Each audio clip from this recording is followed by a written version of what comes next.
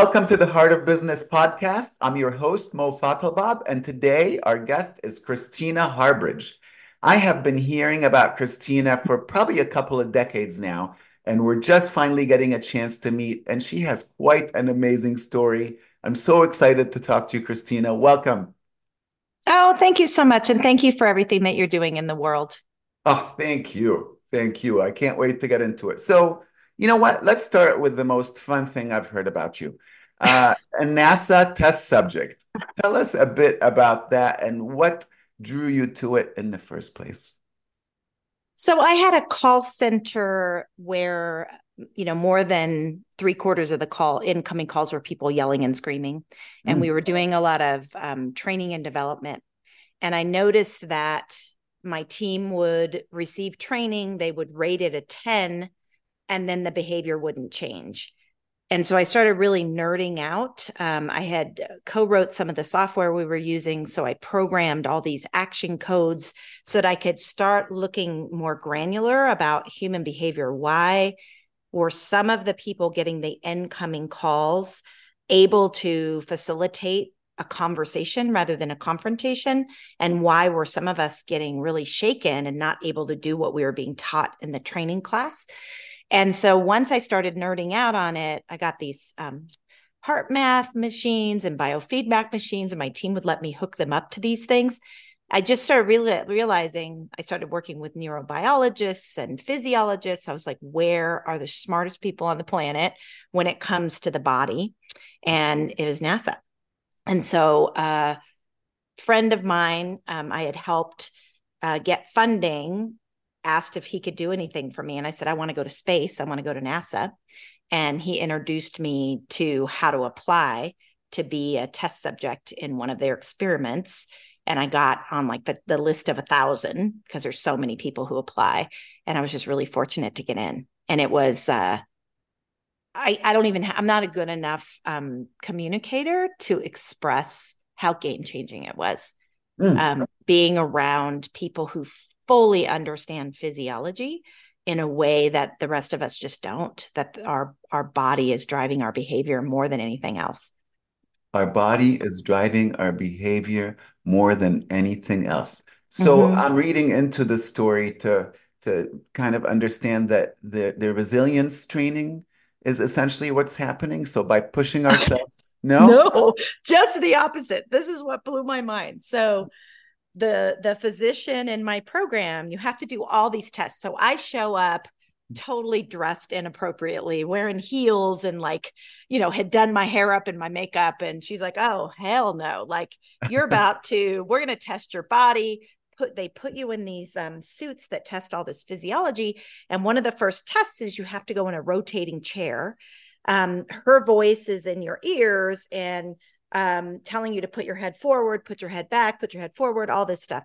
So I have 7 older brothers, Mo. I am so resilient. Like there's nothing you can do to me. I can take anything. Uh-huh. And she said to me, when you've had enough physiologically, you need to tap out. You need to say you can't handle anymore. And, if you're a little sister, that you do not tap out. It gets worse. You never tap out. It gets worse. So my little, brain heard resilient, be resilient. I woke up on the floor with her looking at me. I Mhm. had gone to the point of passing out. I got kicked out. And her words to me, I will never forget. She looked at me and she said, Harbridge, your resilience is a problem. Oof. And I had been trained my whole life that resilience is what we're supposed to be. In a Mm. lot of ways, it's a problem. It is So why I our organizations are struggling. I want to get back to that in a second, and I want to make a link to how this helped with your call center business Yeah. because that is really cool. But I want to just connect with you and tell you that I used to run marathons, and part of the training is really just the programming of your mind to never quit. And in fact, I do know, and I remember the moment when I hurt my knees, and it's taken me years. So I get this notion of, okay, maybe sometimes our mind is a little bit too strong for our Yeah. body. Yeah. Yeah. So tell me more about how that translated for you at your call center. So it just helped me and just nerd out. So our conference room was full of all these post-it notes and linkages where I started hiring physiologists, biologists, all these people that really understood the body. It got me realizing that the reason training wasn't working is because we were teaching skills, ability, and emotional literacy, but we weren't teaching people what our physiology does when we're hijacked by something. And so I started creating content because some of my team pressure was clarifying for them. They got clearer when they were yelled at. The rest of us humans, like me, I would have a reaction to it. Yeah. And I kept being told it was an emotional reaction. It's not, it's a physical reaction first. And we keep getting training about emotional literacy, kind of ignoring the fulcrum, the thing that's really driving us, which is our body. So And so it walk me through it. changed. I just developed a bunch of training, and it Yes. was a game changer for our ability to handle conflict. So I got a nasty customer on the line, Yeah. and they are screaming at me. And I'm feeling something probably in the pit of my stomach, and maybe my heart's beating faster, and Yeah. maybe I'm sweating a little bit. Does that Yeah. sound about right? For some people, yeah. Yeah. And how would you label heart racing and sweating? How do you label that? Anxiety, perhaps. Yeah. Yeah. That's the problem. Our Western society has labeled the feature of our body. Sweating and heart racing is a feature, not a bug. Hmm. It is our label that it's anxiety that causes us to do stuff that messes with our outcome. Uh-huh. If you are sweating, it is a sign your body is working correctly. That is for us, not to us. But the Ooh. moment we label it as anxiety, we are no longer in an outcome orientation.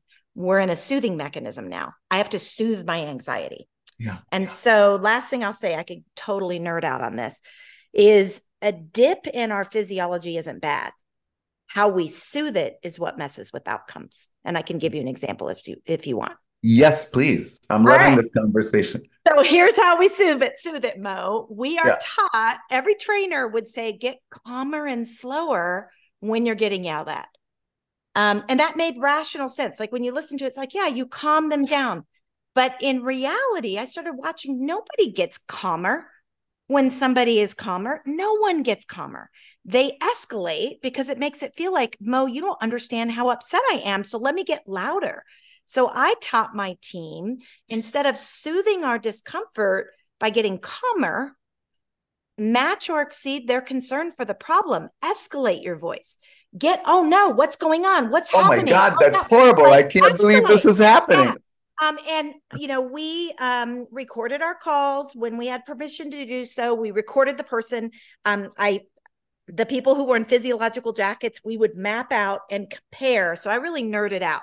This Yeah. is like not, this wasn't just looking at it. We really would then review more than 75% of the time. More than that. It was probably 90%, but I don't have the numbers in front of me and I don't want to lie about it. More than 3/4 of the time, that person would ratchet down because they felt heard, because they were getting empathy or matching of concern. So they had no reason to stay hostile. Uh-huh. But so many of us are trained with child rearing to act like we're not upset with our kids or with our employees. And then that person keeps being upset. I love it. I love it. I love it. Brilliant. And how did that affect the results? What measurable results did you have? So we because I had helped write the software, we kept metrics on everything. So I could sit here and nerd out forever on all the ways it impacted the metrics. But the thing that we had started this company with the idea that we could turn a debt collection call into something positive. We could help people, send them get well cards, help them find jobs. So the whole basis of the business was, let's change this hard conversation into humanity and something beautiful. We expected to collect less by doing it this way. That was my expectation, but that companies would want to use us because the last person their customer talks to is positive. We ended up collecting 3 times more.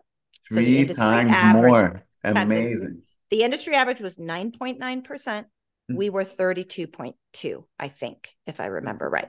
So we were 3 times more, and we got invited to weddings, and people brought in their kid to meet their bill collector. So it was unbelievable and a surprise how people have a basic need to feel understood, Yeah. and we were filling that, and therefore they would pay us more often if they owed it. So we often told people not to pay it if they didn't know it. So we had a whole different way. We weren't transactional.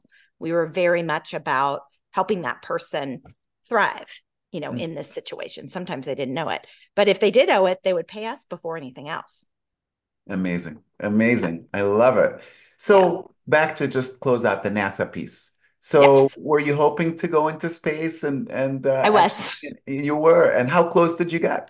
I was. And so I was only, I was in a study. So the way that it works is there's paid test subjects. I was not a paid test subject. I was a volunteer begging to be in. And I got picked to be in another program that was going to go suborbital, and then the funding got cut.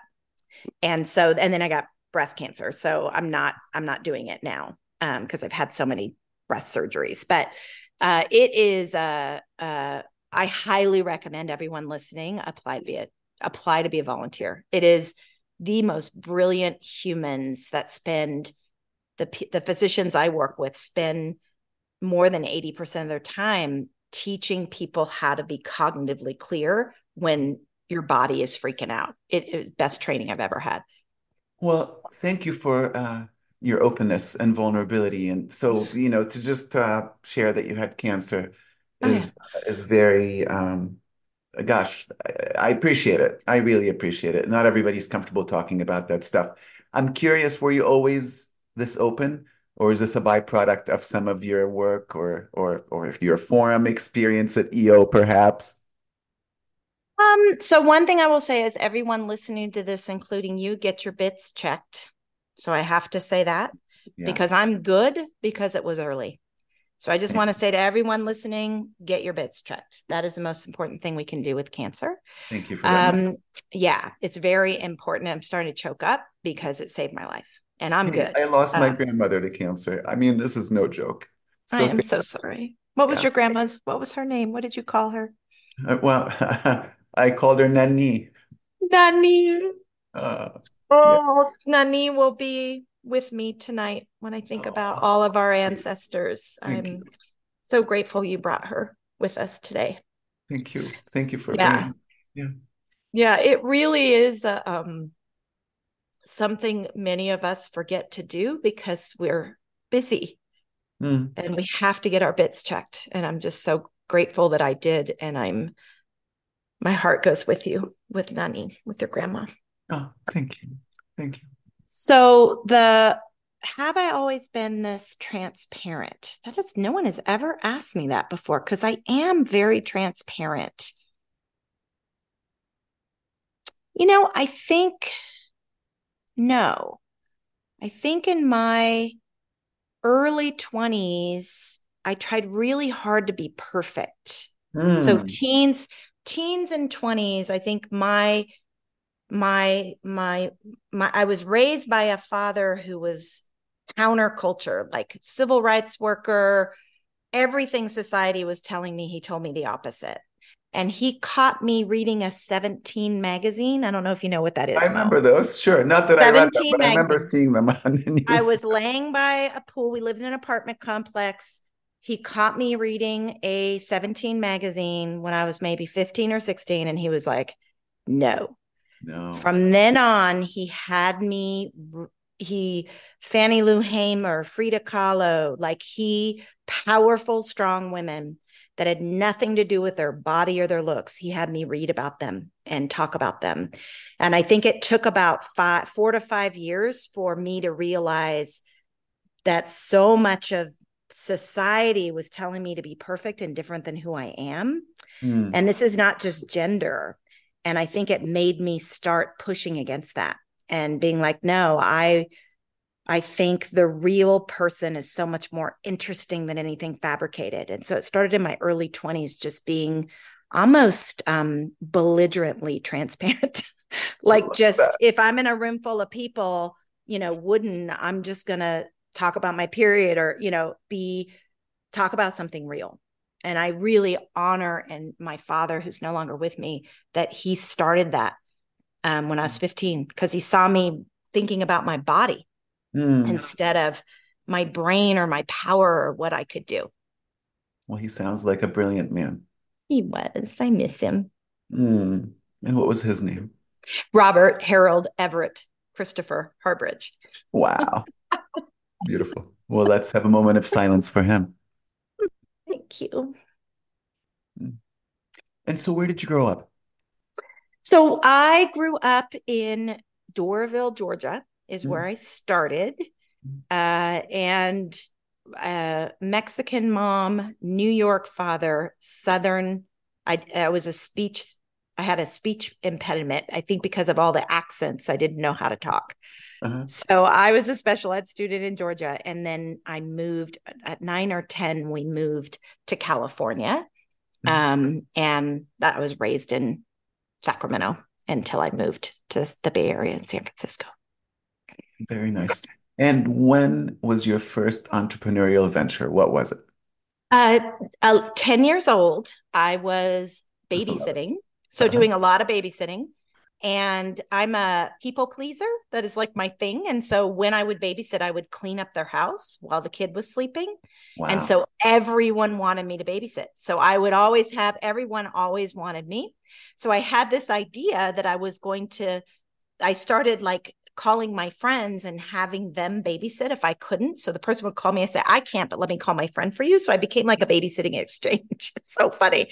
And so then one of the dads said, you need to like get paid for that. Like, something small, have the parents pay you something for the work you're doing for them for free. And I was like, oh, okay. So that's what I did. So I started training my friends. Here's the 4 things you do when you babysit that'll give you a big tip, because you're helping the parent. And then I can't even remember, it was such a small amount that the parents would pay me and they would just call me, and I was like the exchange person. I love that. It That's was just funny. going over and above, right? That's customer service. Yeah. Yeah, Beautiful. I totally forgot about that for years. It wasn't until recently I'm like, oh yeah, that was my first company. Mm. And so that was 10 years old, first company. Yeah. Next company, how old were you for that one? So I was probably in my early 20s. I think I was like 21 maybe, with a partner with somebody Mm. who to start. I was working at a debt collection agency as a office person because my dad had Parkinson's and I had to figure out how to pay for him and still go to college. And a friend of mine wanted to start their own. And so I partnered with them, and I was in my early 20s. And then our partnership broke up, and I ended up starting my own after that in my early 20s. And that was Bridgeport, this company that I just told you about. Beautiful. So what's next? Now that I know you and now that I've had this wonderful time to get to know you a little bit better, I just have a feeling there's something big around the corner for you. Can you give us a little hint what it might be?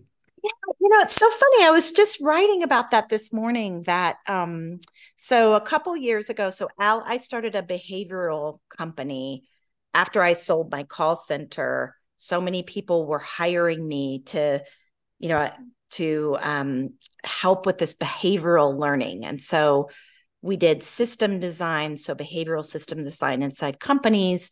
We did leadership learning, and then I helped train people to win office. And so public speaking, all that stuff. So I had this whole thing. So I started this company, Allegory, doing that, having facilitators all over the world.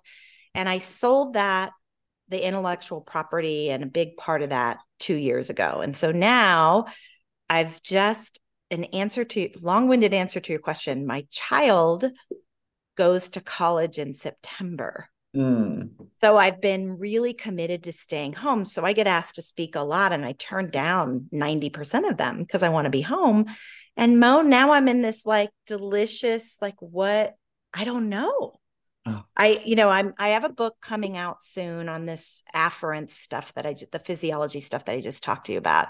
mm. But I'm in this, I would love ideas because I'm just like, I don't know. I don't know. It's like so much possibility. I do love teaching public speaking Mm. because so many presenters right now are way too transactional and wooden. Oh They're gosh, being you're right. they're being trained to be fake and perfect and instead of their mad magical self. And so I don't know, I might do that. I don't know. I Mad have magical self. I love ability. that. Yes. Yeah. Yeah, I don't know. I'm figuring that out. I've made a commitment not to plan until he leaves for college because I want to sit here in all the snot bubbling of missing my roommate. I don't want to be working on something new while he's still here. So I'm going to drop him off at college and then be like, Wow. "Hi, I don't know Wow. what to do." Uh, well, I so admire that. I don't know about you, but everybody I know is on the constant treadmill and always working harder and running faster and running longer. And I probably am the same. So to hear you've made this space and to see you oozing with joy as you are to spend this time with your son is really inspiring. So thank you for that. And it is, there's a lot of tears, a lot of crying that comes with, and, happy tears, sentimental tears, but also just having 19 years of a project with a little being and then see ya, have fun.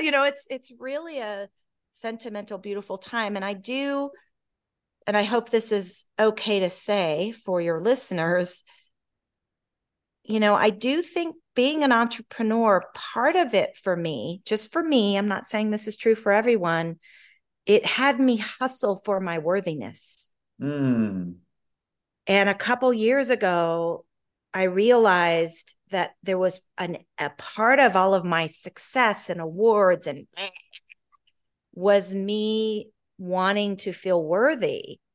And so getting off that treadmill has just been the work that I'm doing now, the gigs that I do now are so much more rich because I'm not thinking about me. I'm thinking of, or my employees or anything else. I'm thinking about this individual and how do we accelerate them in their natural, authentic being. It's been magical kind of getting off that hustle. yeah, yeah. Well, listen, I mean, you're speaking my language. You said people pleasing, check. You said overachieving, I think is the word you used for check. I got it. I got it. Yes, it's an affliction, but thankfully, I love what I do, but still, you're Yeah. absolutely right. The that moment to breathe is really important. Something else you brought up just before we say goodbye. You said you cry a lot, you tears, and I'm in the business of really appreciating that. And in fact, I say to other facilitators, we're privileged to be able to have tears and Yeah. to have that Yeah. be actually a good thing.